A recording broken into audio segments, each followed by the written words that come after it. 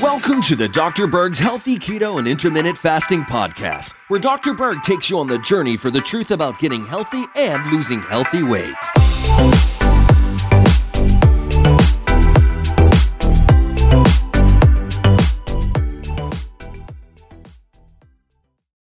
So I want to talk about the hormone effects that can occur from doing a fast. Some really interesting research, I put the link down below, comparing fasting for 2 to 7 days versus fasting from 8 to 20 days. So this would definitely be a longer fast compared to a shorter fast. Now this data is not based on intermittent fasting, but at least you can get a concept of what could happen to the endocrine system when you start to fast. The first hormone that's involved is adrenaline, okay? This is a counter-regulatory hormone. So in other words, when you go to sleep at night and you're not eating, sometimes you're going to get a release of glycogen. So your body's going to use glycogen as fuel, especially if you haven't adapted to fat burning. What happens is the glucose is being released and the blood sugar is going up this way, and then insulin comes in there and pushes it down. And so there's counter-regulatory hormones, adrenaline being one of them, that will kick in and release the sugar and raise the sugar back up to prevent a crash in blood sugars. That can happen, especially if you are insulin resistant. This is the main reason why people may feel that they're not sleeping that well when they're doing fasting. I realize that's a temporary situation. It's going to get better after you've adapted a little bit better and you've lessened the insulin resistance issue. What you can do in the meantime is take a little calcium. Don't take calcium carbonate. Take calcium citrate or calcium lactate right before bed and take some B1, okay? I like nutritional yeast for that, and this should help chill this out a little bit so you can sleep through the night. But you can see in a shorter term fast, it'll go up more than a longer fast. Okay, next hormone is cortisol. Cortisol is a stress hormone, but it's also a counter-regulatory hormone to prevent the blood sugar from dropping too far. Same as what I just talked about right here. So cortisol release, because cortisol is a glucocorticoid. It releases sugar in the system to try to keep the sugar up. It goes up when you do a fast between 2 to 7 days, but with time, after your liver adapts to ketosis, you're not going to have this spike in cortisol. Okay, leptin. Here's the thing with leptin. It's a hormone that satisfies you. When leptin goes up, you're satisfied. You no longer have an appetite.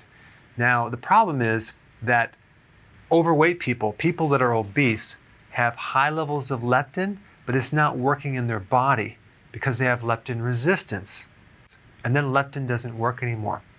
So here you have this overweight person that is starving all the time because they may have high levels of leptin, but it's unavailable to them. When you start doing a fast, you start to reverse this process and you make the receptors for leptin work better. So leptin will come down to a normal range, but the point is that what caused the leptin resistance in the first place is a high level of leptin. So all we're doing with fasting is we're reversing that whole thing. You're reversing two things. You're reversing leptin resistance as well as insulin resistance right here. And this is the next hormone I want to mention. When you do fasting, the biggest benefit from that is the reduction and normalization of insulin. So insulin will come down, and insulin is tied into so many problems, not just weight, but inflammation, cognitive function, your mood, your kidney function, your vision, your heart. So you're going to get massive benefits from fasting just by normalizing this one hormone. Then we get the serotonin. Serotonin will increase both in a 2 to 6 day fast as well as a 8 to 20 day fast. And serotonin is going to give you a lot of cognitive benefits. You're going to sleep a little better at night. And the main thing that serotonin will give you is just a good state of well-being. The next one is very important, and that's growth hormone. Growth hormone really goes up, especially from a 2 to 7 day fast. Growth hormone is the anti-aging hormone, Most people over the age of 50 are deficient in growth hormone. It also is protective against muscles, collagen, joint problems. It protects against loose skin and wrinkly old skin. Very, very important. And it also influences your cognitive function too. Next one is glucagon. Now, what is that? This hormone is the opposing hormone to insulin. It's made in the pancreas, but it does the opposite of insulin. So it helps you burn fat. It helps protect your proteins. The way that you increase this is you decrease this right here. So it kind of works kind of like on a teeter-totter. But fasting is a very powerful trigger of glucagon. Exercise will trigger it as well. Exercise will also trigger growth hormone, especially if you do high intense interval training. Next one is T3. Now, I did a video specifically just on this recently, and I'll put the link down below, but sometimes T3 will decrease, okay? Now you might think, oh my gosh, that's gonna be a problem with my metabolism, but it's not. Because what you're gonna have is you're gonna have an increase in reverse T3, which is kind of like a T3 storage, because your body's adapting to this new fuel and it's becoming more efficient. It's very unlikely you're gonna have any other bad symptoms from this, except you may have a slightly low T3. It might still be within a normal range, just on the low side. I wouldn't worry about that because as soon as you eat, this will come up. And then we have estrogen. Estrogen may decrease when you do fasting.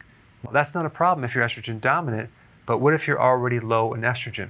One of the best things to take would be to take some vitamin E, natural vitamin E in the whole complex to help balance your sex hormones. And this is one of them right here. And when you do fasting, it's very important to take supplements while you fast, just because you don't know if you're deficient in a mineral like potassium or some vitamin.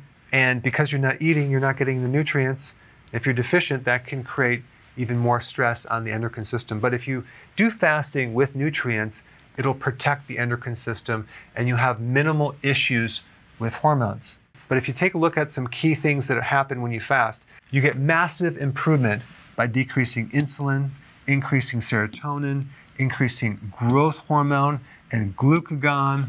And some of these other hormones will come back to normal once you're fully adapted. But I'm just bringing up the different changes that can occur when you do a fast.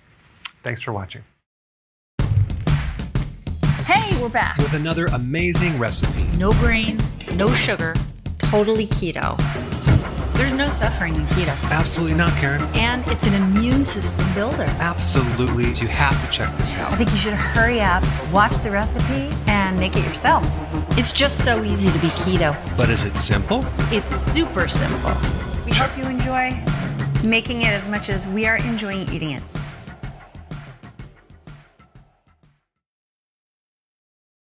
Hey guys, I just want to let you know I have my new keto course just came out. It's a mini course. It covers all the basics and how to do it correctly. You can get through this in probably 20 minutes at the very most. So if you're interested, click the link below and get signed up now.